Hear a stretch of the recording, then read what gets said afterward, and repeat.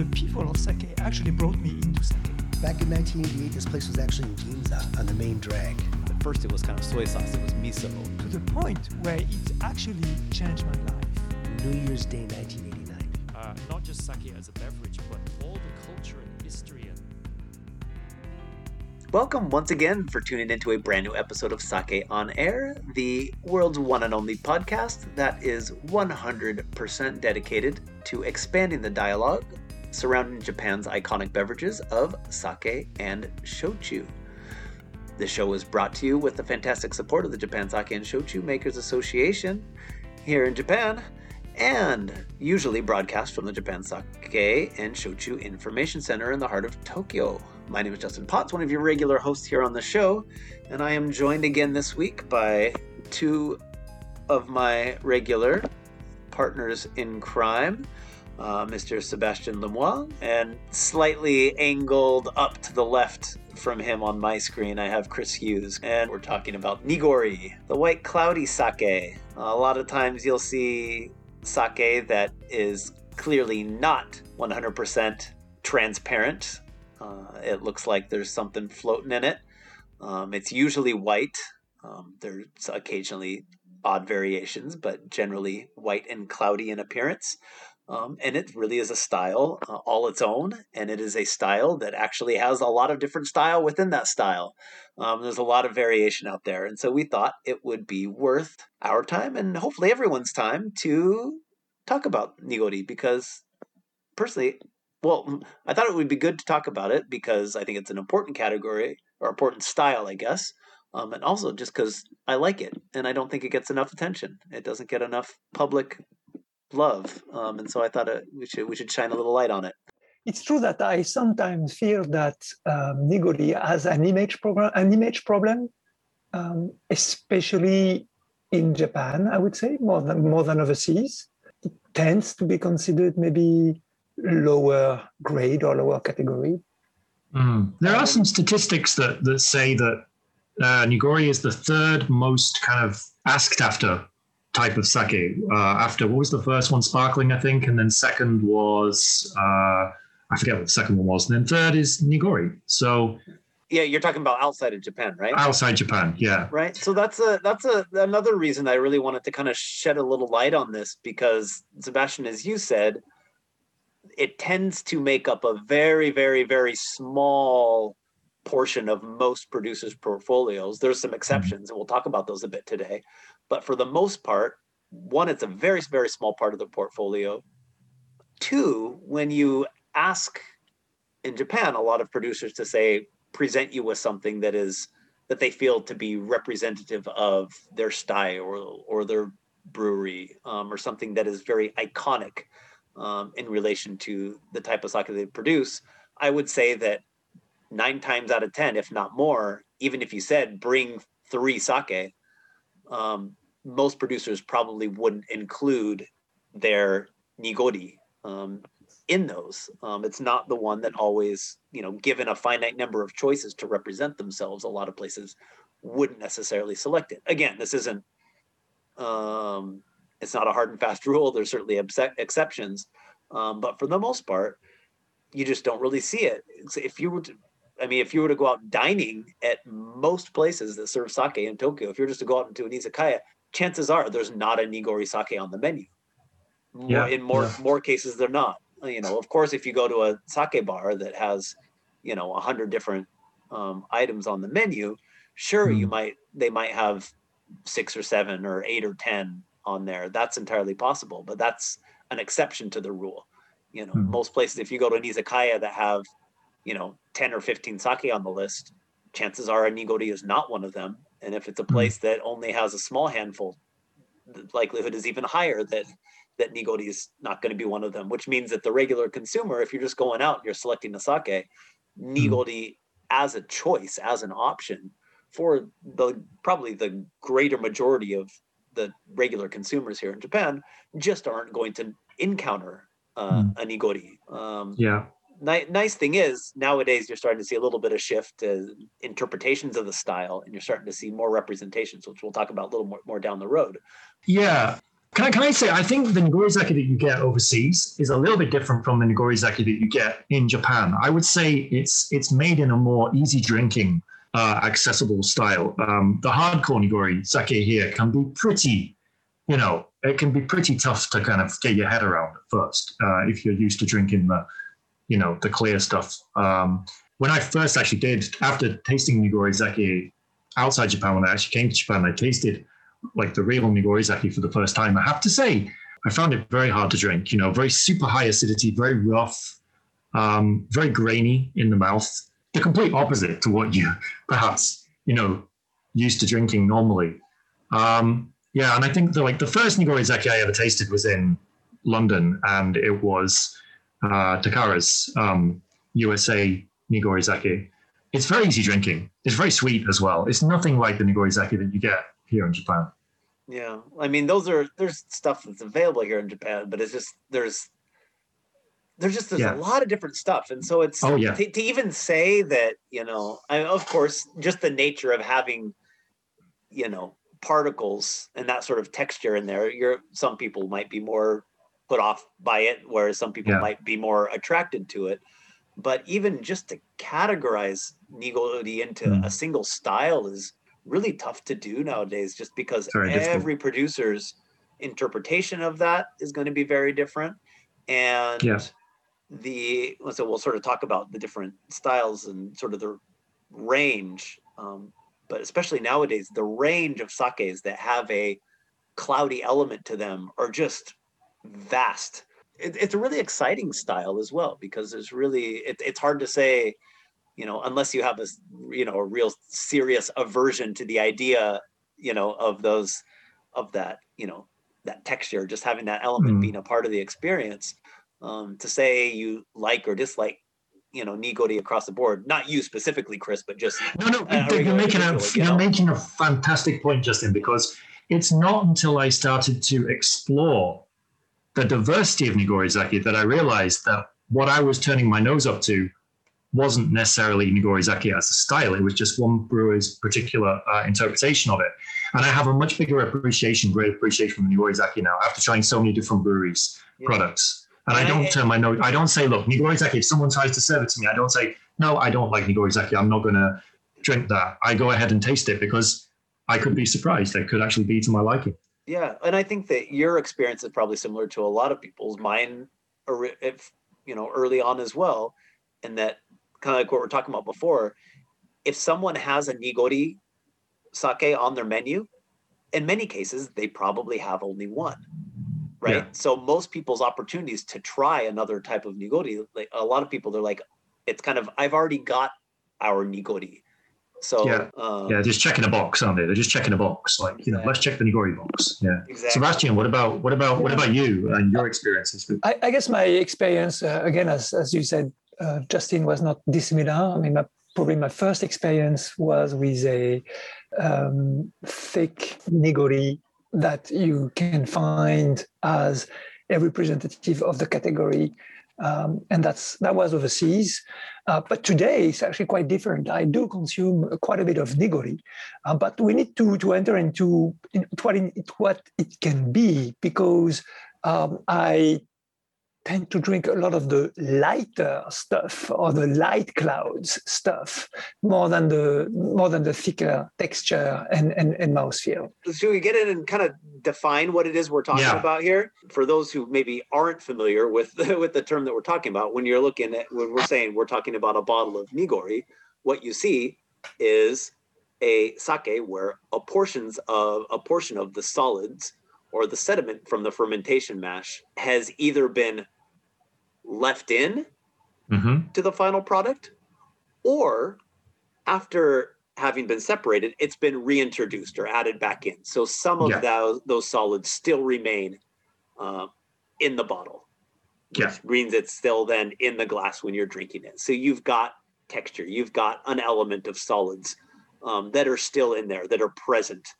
And so that's why a lot of people call it cloudy sake, right? Because you pick it up, you turn the bottle upside down and right side up and upside down, and you have waves of cloudiness moving around in there. And it can range anywhere from, unless you lean real close and shine a light on it, you can hardly tell that there's something even floating in there, to nearly thick as a thick milkshake, and it can be anywhere in between, right? And so it's not a defect. If you see a bottle like that, Yeah. it is not a defect. Because that's a good point. That's a good point, because things floating in the bottle tends to set off alarm bells for a lot of people. Right, Yeah, 999 times out of 1,000, it's intentional. Yeah, it's not necessarily a defect. You can't judge that alone, the appearance alone. You have to also check the nose and the palate, and then you can decide whether it's a defect or not. Yeah, right. And the reason that that's important is because what sake or nihonshu is in Japan from a regulatory standpoint, they call it seishu, which is interesting because just the word seishu and the actual characters for it imply a clear, transparent liquid. They use the Chinese character for clear in that word. From a regulatory standpoint, nigori falls under the seishu legal tax category. And to categorize anything as seishu, or what we would refer to as sake, it has to undergo a process where there has been some degree of separation between the liquid and those fermentable parts of the mash, right? So it doesn't really matter how much. It can be just a tiny, tiny bit, almost unnoticeable, but there has to be some degree of separation that goes on. So what that means then is that, one, no matter how cloudy it might look, some form of separation has taken place. Right. It has gone through some sort of a process of that nature. And then the other thing, if it has the word seishu on the bottle, right? That's the condition. Yes, if it does. Exactly. And we'll get to sort of the caveat in there in a second. But then what you end up with then is that because regulatory, laws or depictions, because that's how they categorize it, there's no real record or tracking as to how much nigori style sake is actually produced or shipped, because it all just falls under this category of seishu from an overall regulatory and tracking standpoint. So if you're looking for any information out there as to how much is actually produced or moved or shipped or sold, you pretty much have to go to the individual producer in order to find out. I mean, even if you were to go to a retailer, because it's not categorically different from a tax standpoint, they would actually have to go through their list and look at the actual number of bottles of things that were actually had a nigori or cloudy style element and pick those all out. It would require a lot of work. That's a nightmare. That's a nightmare to go through every single. Right. I mean, so what do you think? It's kind of interesting in that it's such, from a consumer standpoint, looking at it and the experience of it, it appears to be something so very different and unique in the experience. But because of the way it's defined on regulatory terms, it all exists in the same space, which makes it a little bit tough to get real accurate information on. So most of the information you're going to get is going to be very unique to the individual producer or possibly, that distributor, because, they might, a certain distributor, because they might know what portion it makes up of their portfolio or something. I think probably the next question is it a traditional thing or is it a recent trend? And what do you say? I would say it's a bit of both. Yeah. I would say it's a recent trend that's been inspired by essentially inspired by sake's roots itself, kind of trying to recreate what sake originally was, in a sense. Yeah, I would agree. It depends on how far you want to take it back. Just the craft, the skill, the tools that you would need in order to carry out any real sort of pressing or removal of, that separation of liquid and mash would require, a degree of resources that, 1,500 years ago were far from what we imagine today. And before there was regulations that prohibited people from being able to essentially homebrew. Yeah. A lot of people just made at home, their own nigori style of sake, Right. or it would be something closer to, and this will be kind of our caveat. Some people out there who are, kind of on top of this stuff, you might have heard the word doburoku or doburoku. And essentially what that is this cloudy stuff that has not undergone any form of separation. So It's essentially the mash in its completed state. However, again, because that's a different tax category, there are legal restrictions as to the degree to which that can be produced and turned into a consumer product. And there are limitations on that. And so because of that, you don't see it very often. And visually, some doburoku might appear just like it might look like a lot of nigori. It might feel like a lot of nigori. It might have the experience similar to a lot of styles of nigori, but process-wise, there is that fundamental difference in that there has been no separation process that goes on. It's homebrew sake, and it goes back to, it's something that farmers used to produce, I think, kind of to be given as an offering to the gods, to kind of wish for a good harvest. In fact, there are lots of different uses of doburoku, but it seems to be kind of, the religious aspect seems to be quite a strong one. It goes back a long, long way. I mean, almost the full 2,000 years of sake's history. So it is what originally sake was. There was no separation of solid and liquid at all.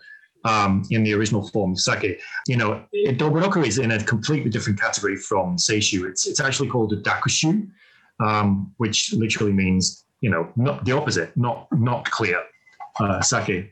And one reason why they call it nigori sake, and when they write it in Japanese, they don't use Chinese characters. There is actually a Chinese character for nigori. They don't use it because it can be mixed up with this dakushu category, which is what doburoku falls under. I think one of the important elements in the definition of, or in the reasons behind seishu, is the conservation of the product. Because if you filter the mash and you have something pretty liquid, it will not evolve very fast. One of the important elements in nigori sake is that because you keep some solids, if you don't have a special process, you will keep the enzymes, you will keep the yeast together in the bottle. So that product is likely to evolve and evolve fast unless you keep it at low temperatures. So, or you pasteurize it. Yeah. Stability has always been stability. An overarching goal of the production of sake and a stable tax stream as well. Yeah, is that too? Yeah. Right? Yeah. Make sure the tax keeps coming from because when they first tried to introduce nigori sake in Japan, I think they had a lot of, they had to fight a little bit with the tax agency here because, there was probably a lot of concern. If we suddenly start releasing sake into the market, which doesn't have all the solids removed, probably from a stability perspective more than anything, it's going to be chaos. There's going to be all sorts of sake out there. Yeah, and I guess that's a kind of a good segue to talking about how nigori as a style came to sort of hold its own stylistic place as a product in the market. Because as you said, we had doburoku or cloudy stuff forever and ever and ever. It's just been readily available for a long time. And then for a number of reasons, it was how do we get further away from that? So you end up with a market that has expectations for a clear beverage, especially the things that they're spending money on, right? That you're going out to purchase. And so then all of a sudden you reintroduce a cloudy interpretation of this beverage in a same category. And then you're asking for a similar amount of financial compensation, right? As a result. And so it's a tricky proposition early on. And it didn't exist, right? It was Matsuda Tokubei Shoten. Matsuda Tokubei Shoten. So the motivation for reintroducing nigori sake, as I understand it, was nostalgia more than anything. Well, that was the first kind of motivation. No, there were a number of motivations, but I think nostalgia was certainly one of them. It was because the thing about doburoku is that unless you had a special license, it is illegal to produce Dobrodoku in Japan. So no one can actually produce it, if they don't have this license. It's not easy to produce.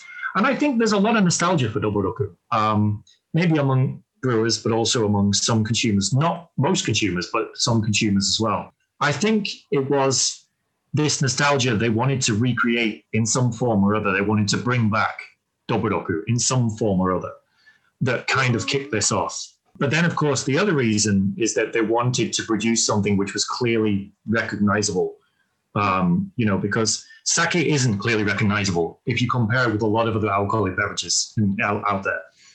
It can certainly be compared to vodka and spirits and things like that, and often is mistaken even for those kind of things, right? So the thing about Nigori sake is that it's unmistakable, when you see it. There's nothing out there outside Japan, or even in Japan, there's nothing out there that resembles Nigori. So, certainly. There's makori, there's other stuff in China that if you look across East Asia, there's a lot of similar interpretations. But your second point there, I'm 100% on board with, which is whether it's, say, different beer styles or wine styles, visually, the second you look at it, you can tell that you have something very distinctly different, whether it's a red wine or a white wine or a stout or an amber or or a pilsner or whatever.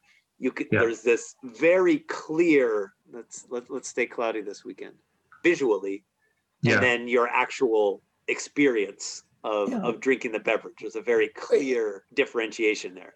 If you attract the eye, half of the job is done. Right. I mean, exactly. And that's the challenge that sake has. And that's what I remember Masuda-san saying that as well too, is right. There's exactly that element that you were saying, Chris, is that visual element. And that's one thing that you're saying that sake does not have going for it in general, or at least it didn't at that time, right? Is you can line up 100 kinds of sake and they all look, unless you get up next to them almost with a magnifying glass, if you're just standing back and looking at them all on the counter, they look pretty more or less identical in a lot of cases, which is a special element to sake, but it also presents unique challenges as well too from a communication standpoint. And that's why that's what the owner of Kikusoi was saying as well, is remember we're talking about the 60s, early 70s, so a time when the big brands from Nada, from Kobe or Kyoto actually were taking control of the market with a sort of a single style, or maybe I'm exaggerating there, but sort of a Kansai type of sake, and making something different was the only way to attract local consumers, which had been under the influence of the marketing, the heavy marketing of the big brands as well. Yeah, how do you describe it? Creating your own arena to kind of battle in. That's right. Right, and so then, the process of bringing that to life was, I can only imagine how incredibly challenging it was, because basically they had to go through and create the laws or restructure, the laws associated with what that category could be. Breaking the rules. First, he has to break the rules. Whether he's doing it kind of like, in a very light way or in a kind of a very kind of, he's breaking the rules. The rules were that you have to separate the solids from the liquids. And essentially, he's kind of trying to get around that, create a loophole to excuse the pun. But, that's a really bold move. Very bold move. Absolutely. And so, in an industry that doesn't do bold things traditionally, right? Just kind of follows one path the whole time, Yeah. Interestingly enough, it happens at a time when Junmai is trying to reappear as a category. That's right. Exactly the same story. Is how you brew something different from what's in the market. And that is against what the regulations of the time were allowing. So that involves, trying bending the rules and then discussing with the regulator and finding a way that satisfies everyone. It was a group, wasn't it? Actually, so Matsuda Tokubei was kind of leading the group, but it was kind of like a group of brewers that had got together and said, "Look, it was in the 70s when the peak of sake popularity was kind of, when they'd reached the peak and it looked like things were kind of going downhill a little bit, and obviously they're worried for the future and kind of the future of sake, and trying to create something to make sure that sake kind of survives with all this competition from all these other alcoholic beverages, and just to kind of a wane in popularity in general. Yeah, I find it interesting. I think it was 1964 when they originally brought That's right. Nigori to market, which is interesting. It's the same year as the Summer Olympics, the big, it was kind of a very iconic turning point here in Japan as well too at that time. And so it was like, as you said, Sebastian, I think it was kind of a point in time where it was maybe the first time that producers were in a position to start again thinking about the kind of sake that they wanted to make, and so it was a very interesting time. And so indeed. So if we're talking about Nigori, then we were sort of mentioning that there's a lot of range within the market. Masuda-san, he kicked it off, but now it's a staple in the lineup of just about every producer. I would say not every, but just about every producer probably has at least one Nigori product. And then there could be a range that could be, they could be seasonal. They could just be, different expressions of their standard line of Nigori.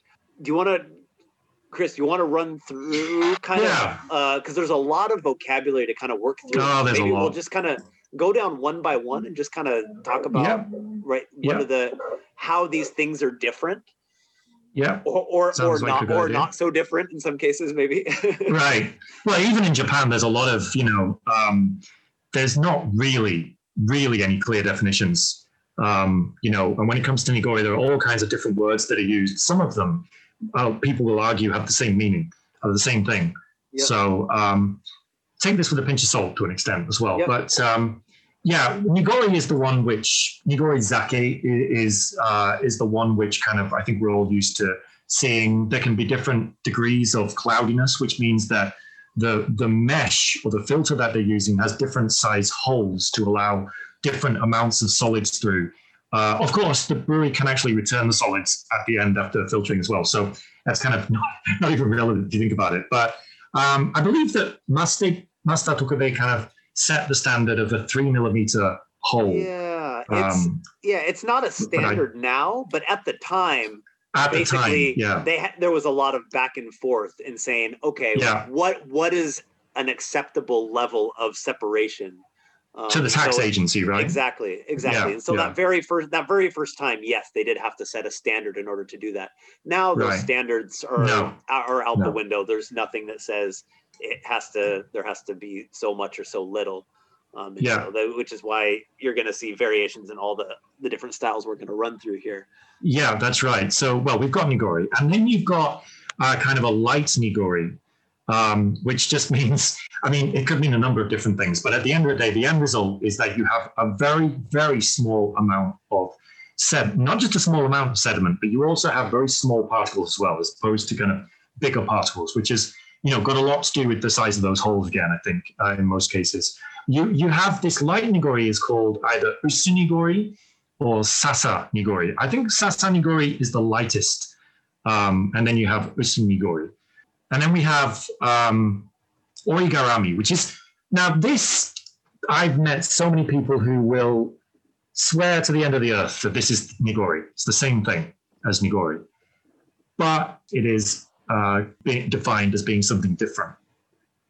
And you have to look at the production process to really understand what Oigarami is. But to keep this very simple, so as we've already explained, you separate the solids from the liquids. Okay, now we'll talk about this a bit later on, but so there are different ways of referring to this. But essentially what you're doing is you're either pressing or you're filtering the solids from the liquid. But after you filter the solids from the liquids or separate the solids from the liquids, what you do is you then return the sake to the tank.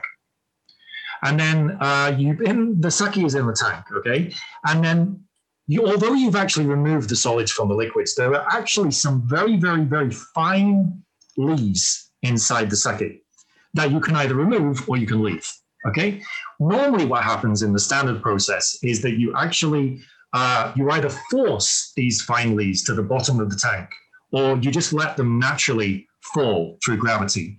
What you can actually do to kind of make the fine lees fall quicker is you can actually add like a processing agent. I think it's normally persimmon based, but this oribiki or sedimentation stage is a stage that is optional. So the brewers don't have to remove this fine lees from the sake before they bottle it. Origarami is basically sake where the fine lees were left in the bottle. So the literal meaning of origarami is there's just a little sprinkling of fine lees in the bottle. So the ori is literally sediment. And it's sediment, yeah. And the garami implies being wrapped up in, sort of. So that's right. Within the liquid, it's sort of wrapped up in this hints of sediment. We have this in the wine world as well, right? We have a similar concept in the wine world. So you have like wine being bottled on its lees. The reason you do that is a little bit different, and the effect that you get is a little bit different. But essentially, that's one way of looking at it as well. It's sur lie in the French, to use the French word. Then we have orizake and moromizake. Moromizake is actually kind of a trademarked product of a particular brewery. But orizake is something that you might come across, which is essentially more of that sediment inside the bottle. I think it's very hard to argue I would interpret it as less. But again, it's an individual difference, right? Well, I have an orizake in my fridge, and it's really thick with sediment. About 30% of the bottle is sediment. Oh, funny. So there you go. You see, it's very, very loose definitions. Maybe that's that brewery's interpretation of it. But, I think it's hard to argue that orizake is basically not just origarami, but with maybe a little bit less or a little bit more ori in there. The one which is kind of one that I think you will come across a lot is kase nigori, which is, I think we translate as being a live sparkling nigori. Sparkling nigori would be. Yeah. A live nigori, I think, is the literal kind of Japanese translation would be sparkling nigori. But it's actually a nigori, which the thing about nigori zaki is because it's actually got lees and koji enzymes inside it. If you don't pasteurize it, essentially what you have is a living product, something that could continue fermenting. You could continue getting the breakdown of starch to sugars, certainly if the temperatures are right.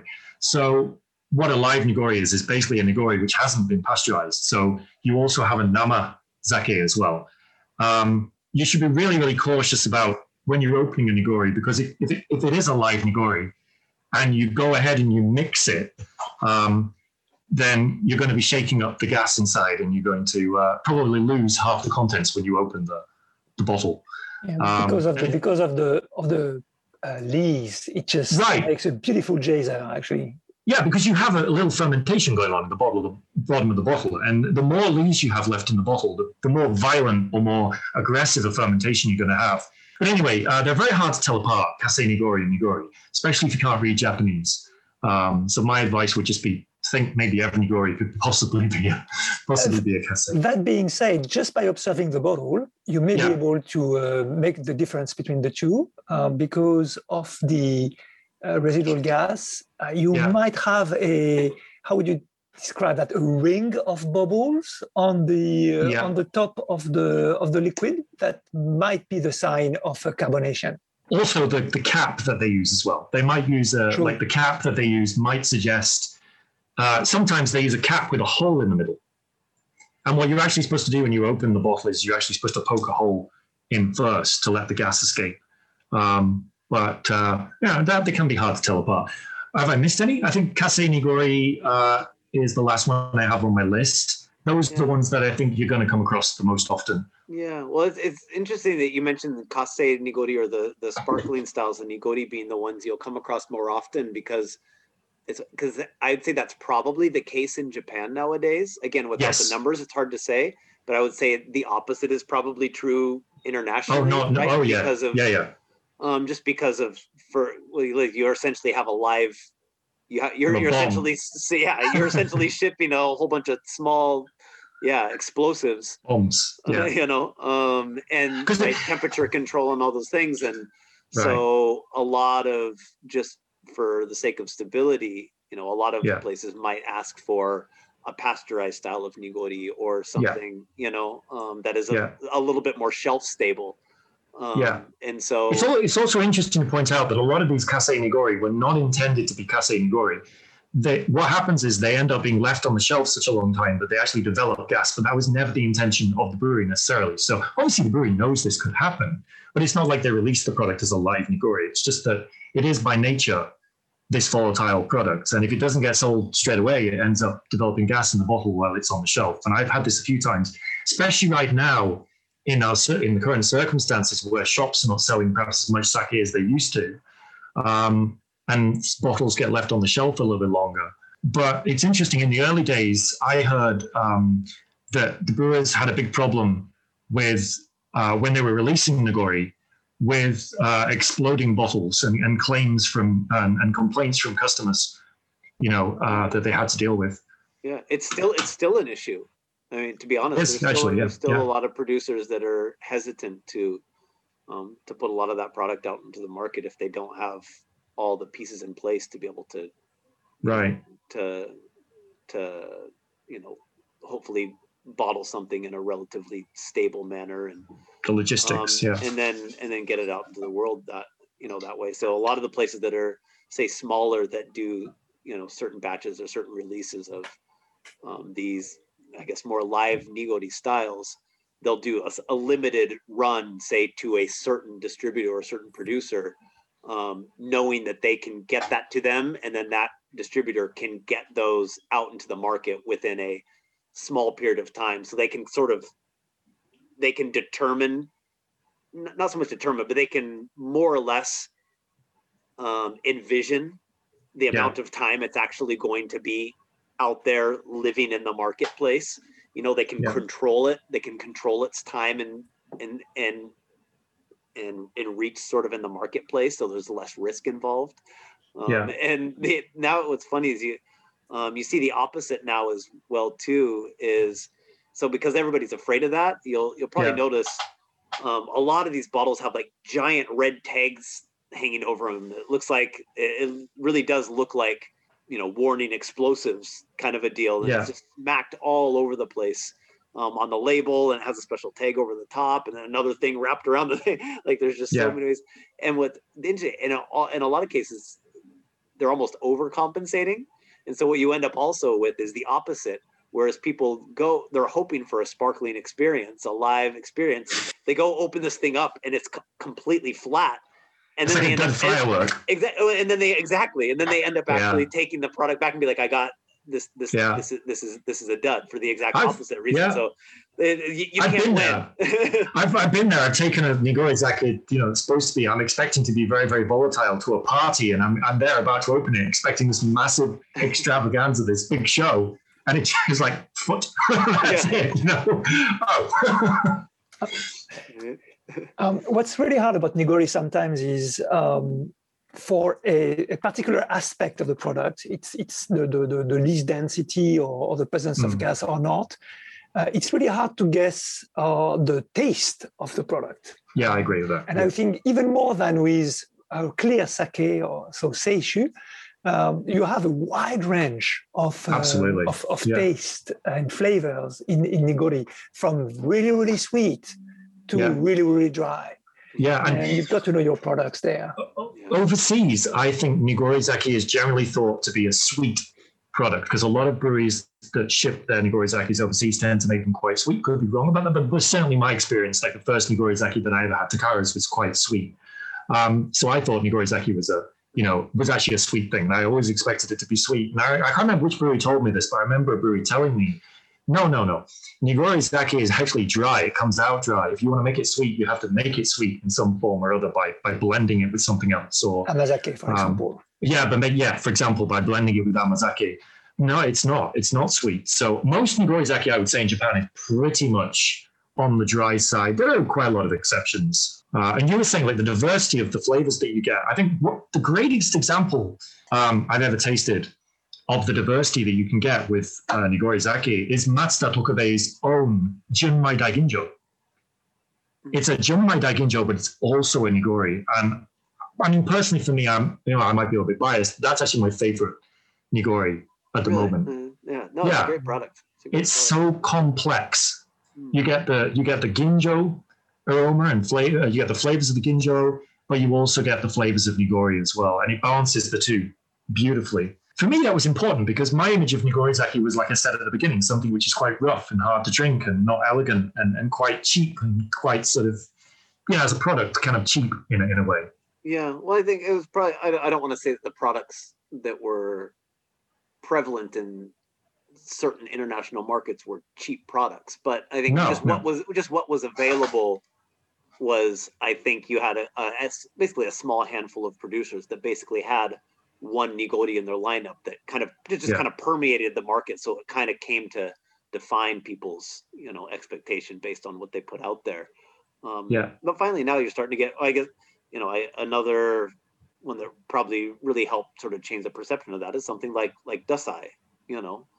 By them putting that degree of cloudiness with that sort of profile and that sort of palette, that sort of I think flip the tables for a lot of people in their perception of what that could be. And that's again, that's just one interpretation, but it's probably closer to what a lot of the interpretations that you're seeing here in Japan as well too, and what a lot of people tend to be looking for is something a little bit closer to that than maybe this really thick, rich, heavy sweet deal that a lot of people's initial experiences with it. Agreed. Yeah, definitely. Yeah, and I mean, there's so many.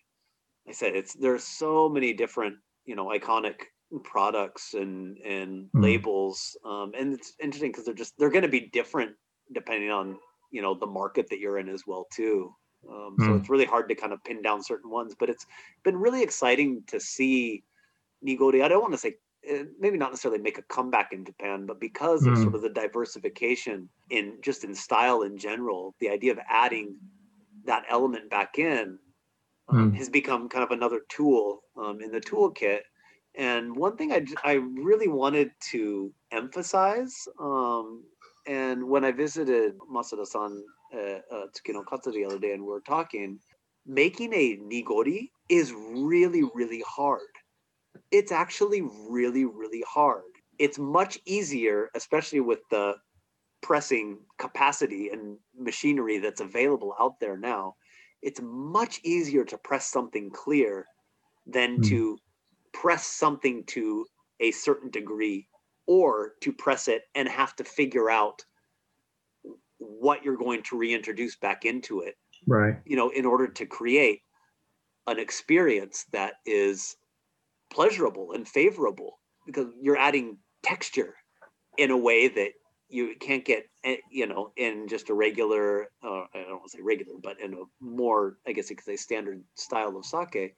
It's really, really hard to make a good Nigori, and it takes a lot of work. Usually the methods that different producers use in order to create their Nigori style sake, a lot of times it's really backbreaking work, work. Yeah. And I think, go ahead. I see two things here, or two dimensions. I mean, one is the backbreaking work of bottling it and separating the right amount of lees from the moromi. That's one. Yeah.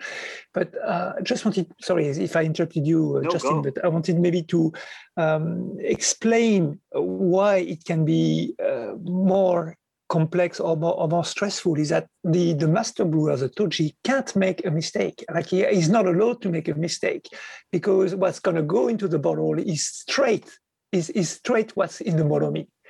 Whereas with filtered sake, you have a lot of steps post pressing. Actually, with pressed moromi, I should say, you have a lot of steps post pressing where you can adjust the taste of the product that you're currently making. You can filter it or not, you can pasteurize it or not, and you can, of course, blend it or not, which makes a big difference there. And I said, and even with Nigori styles, you still have some of those options available to you. With you do. And those things, those options don't necessarily disappear. But it's just like there's no one right way to make a good batch of sake, there's no one right way to make a good nigori. And everyone's interpretation of what a good nigori is very, very different. And so figuring out what that is, and then figuring out the tools needed and the process needed in order to do it is really, really hard. And it usually ends up with using a lot more equipment, creating a lot of specialized equipment, carrying out irregular tasks that you wouldn't have to deal with in the production of, a clear style of sake. And at the end of the day, up until relatively recently, a lot of nigori has ended up, just in general, it's been in sort of the lower tier of price brackets of what in a lot of brewers' portfolios, which is a shame because it's not easy to create and to produce a really, really good nigori. And now that you're starting to see primarily a lot of seasonal products, seasonal releases that are integrating some cloudy element into the style, they're able to add, I guess you could say, add value. It's not just a nigori sake. It's also sparkling, or it's also unpasteurized, or it's also a limited release, or it's all these other things.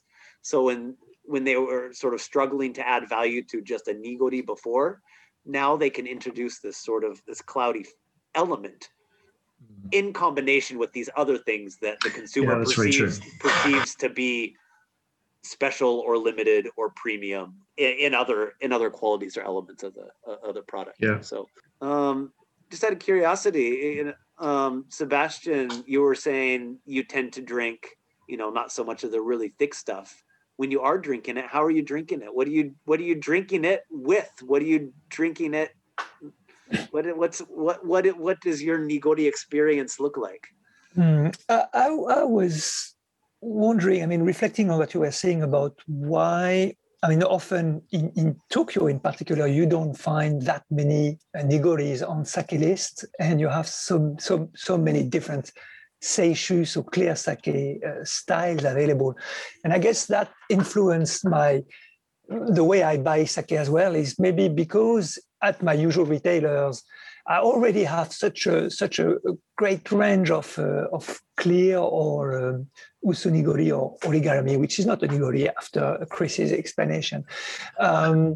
Such a large selection of clear sake already. I maybe my eye is less attracted by the nigori style. So just let me rephrase. So in Tokyo, it's true that it's not that easy to find that much nigori on offer in shops and in izakayas. And I don't know if it's true or not, but I tend to associate nigori with my visits to the countryside. And especially to mountainous regions in Japan. Maybe it's my personal experience, but I tend to associate nigori with experiences in the mountains, with kind of coarser food and coarser taste. And that's the image that I have built for myself, which is probably not right, because as we were saying earlier, there is such a diversity of styles that it's you can most definitely find the nigori to pair with, or a nigori to pair with all sorts of food. But yeah, I don't see nigori and Kyoto food and white miso matching well together. But again, I'd love to be proved wrong. Oh, I think they do. Yeah, I think they work quite well together. I think I've had that. Mm-hmm. But it's going to depend on the nigori too, right? Absolutely. Yeah. Yes, absolutely. Yeah, very true. I guess for me, the biggest thing is, I don't want to say the biggest thing, but because there is so much variation, I enjoy a lot of those really thick nigoris as well. More than anything, it's just a matter of, do I feel like I can stomach that right now? Not because it's not appealing, but there's just a lot more weight to it. And so depending on how full I am or what I'm having for dinner, it's less of a flavor experience as it is just how much do I feel like I can take on at the moment.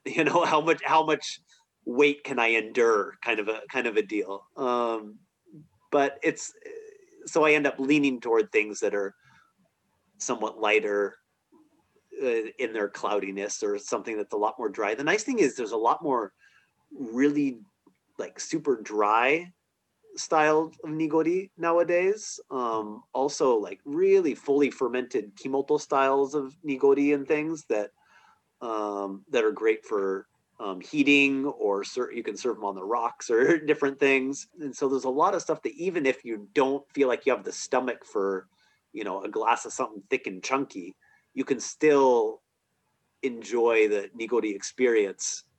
You can still get that texture and that mouthfeel and some of those flavor bonuses that come along with, having that substance in there without all the weight. And now that there's sort of more options for that, I think I tend to gravitate a little bit more in that direction. But at least for me, I tend to just have usually an array of nigori at home, because even if I don't, it's something that if I'm sipping on 3 or 4 things in an evening, it's something I will integrate one of into the lineup. Or if I go out and it's, a range of, if I taste 7 or 8 sake or something like that, it will, if they're on offer, I'll usually try and put 2 or 3 into the experience, just because they're so much fun, and I generally find them so incredibly tasty.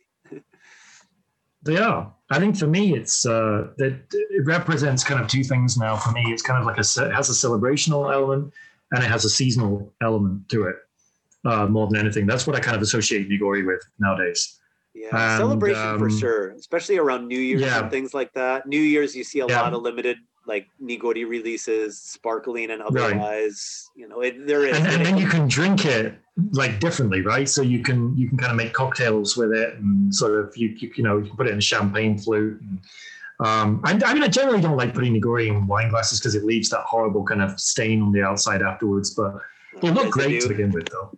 Residue. It does look cool to begin with, though. Before you move it, as long as you don't exactly, move it looks amazing. Yeah, exactly. I have to say, I think I probably gravitate more towards the proper nigori now, which is strange because it used to be the opposite. It used to be that I kind of didn't like those because the chalky element and the kind of very strong acidity that you get, and often bitterness that you get as well. But I just hadn't discovered the right nigori sake, and I actually tend to gravitate away from the usunigori style. So I'm a little bit I'm the opposite to Sebastian. I find that the usunigori style, it's kind of like being in between the two. And if they're going to do nigori, I kind of would prefer them to do it properly. And if it's kind of an usunigori, it just kind of feels like that remaining kind of sediment doesn't do anything really it would be much better off as a clear, obviously with a lot of exceptions. And I don't want to generalize because there are so many different styles out there. That generally tends to be my preference, but you're saying there's a proper nigori and an improper nigori? Is that what you're trying to say? Well, no, I don't want to use the word. I don't want to use the word proper and improper. No, I know. But no, you're right. I don't want to use the word proper and improper. I'm just messing with you. But I don't know. Yeah, usunigori. Because it almost comes a bit of a surprise, but at the same time a kind of a disappointment as well. When you find out the thing you've just ordered is actually an usunigori, because often you don't know, right? When you order it, you just order the sake, and then it comes in. Oh, this isn't usunigori.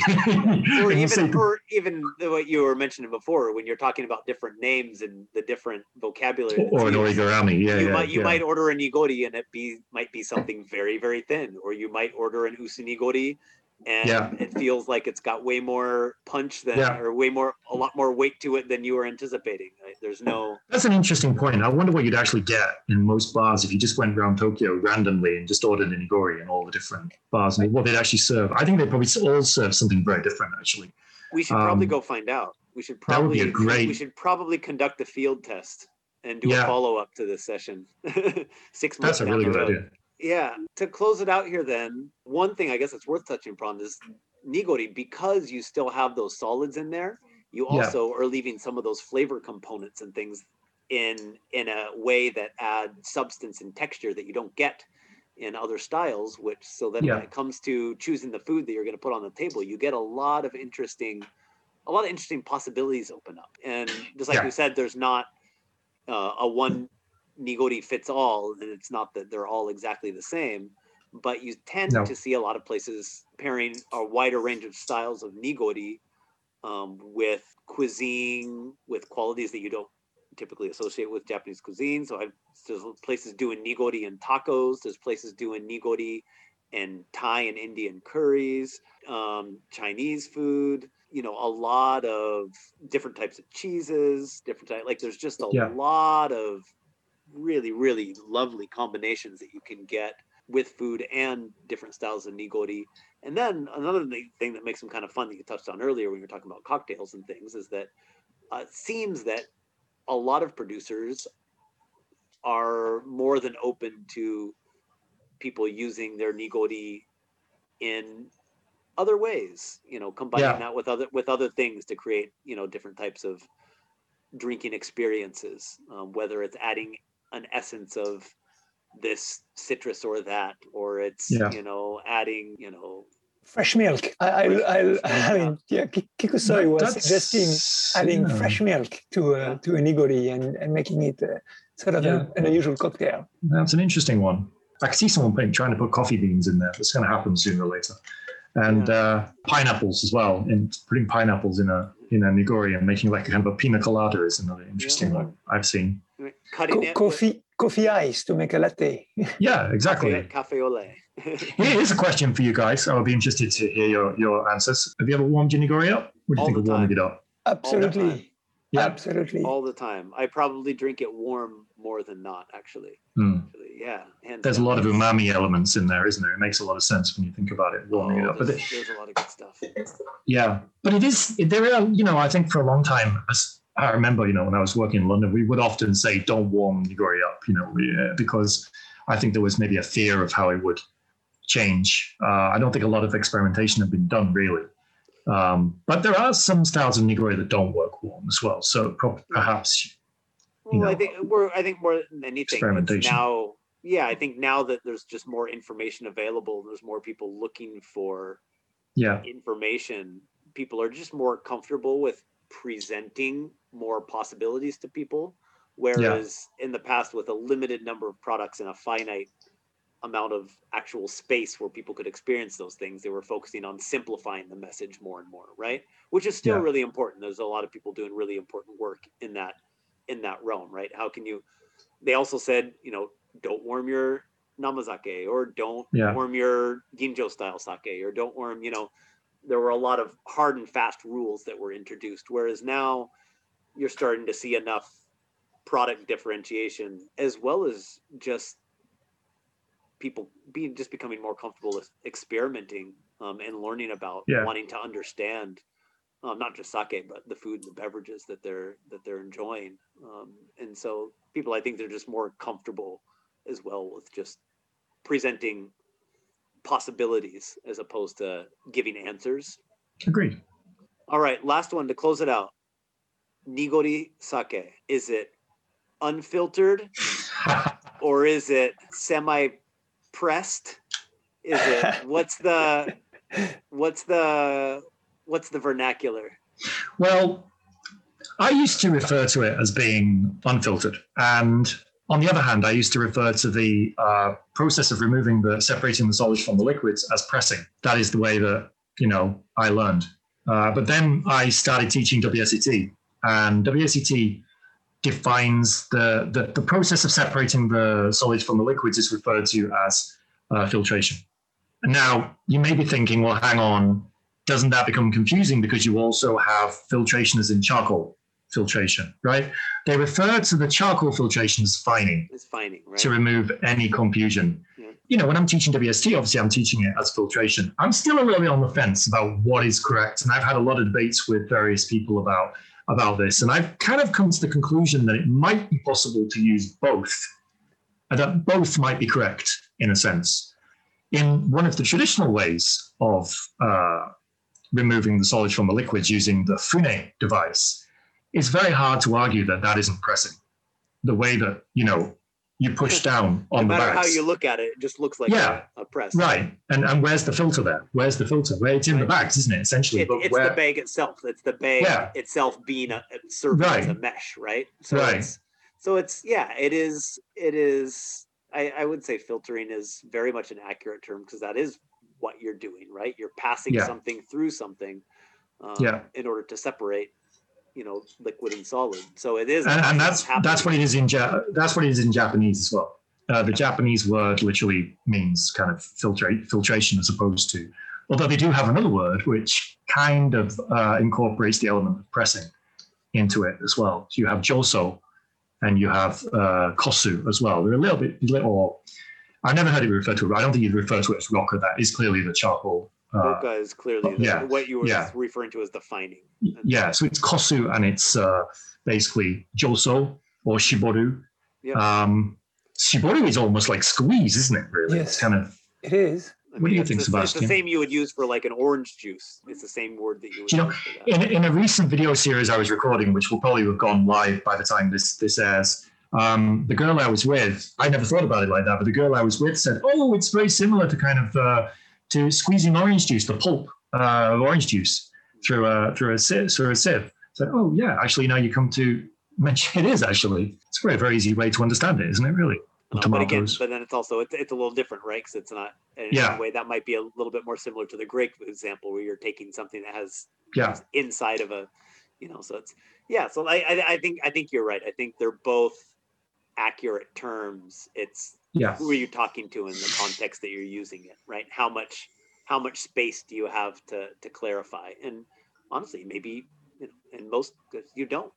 Just telling someone that there is, there's a filtration process going on. It might be a super fine filter. It might be a super coarse filter. It's probably that's an interesting point. Actually, that's an interesting point for the more kind of people listening to our show who are kind of already deeply into the sake world and have quite a lot of knowledge. This might be of interest. So there is actually 2 stages of filtration in sake production. We really only ever talk about the first one, but there is normally also a second one, which, as Justin just said, it's super fine filtration. Normally comes after the main filtration. They rarely get all the solids out in the first filtration, so they have to then do a fine filtration with an even kind of with a filter which has got even kind of smaller holes to pick up. Make sure those smaller kind of finer sediment ends up being removed from the liquid. All right, gentlemen, I'm getting thirsty now. So I almost finished my bottle. Nice work. But you only had a small bottle, right? That's right. Your approach to this session was correct, Sebastian. Yeah, I agree. I agree. Thank you. Correct. Gentlemen, thank you so much for making time tonight. That has been one more episode of Sake on Air. If you have any questions, thoughts, feelings about tonight's episode, this week's episode, or any other past episode, you can get in touch with us at questions@sakeonair.com. Follow us on Facebook, Instagram, Twitter, YouTube. We got lots of good stuff up there on YouTube now, thanks to the Sake Futures Summit 2020 last year. And there'll be more coming up again real fast. And we'll be back with more Sake on Air again here very soon. Sake on Air is brought to you with the support of the Japan Sake and Shochu Makers Association and broadcast from the Japan Sake and Shochu Information Center in Tokyo. The show is a co-production between Export Japan and Potsuke Productions and is edited beautifully with the help of Mr. Frank Walter. Gentlemen, thank you so much. I'm going to go find some nigori. Thank you, Justin. Me too. Let's stay cloudy this weekend. Cheers. I will report back soon.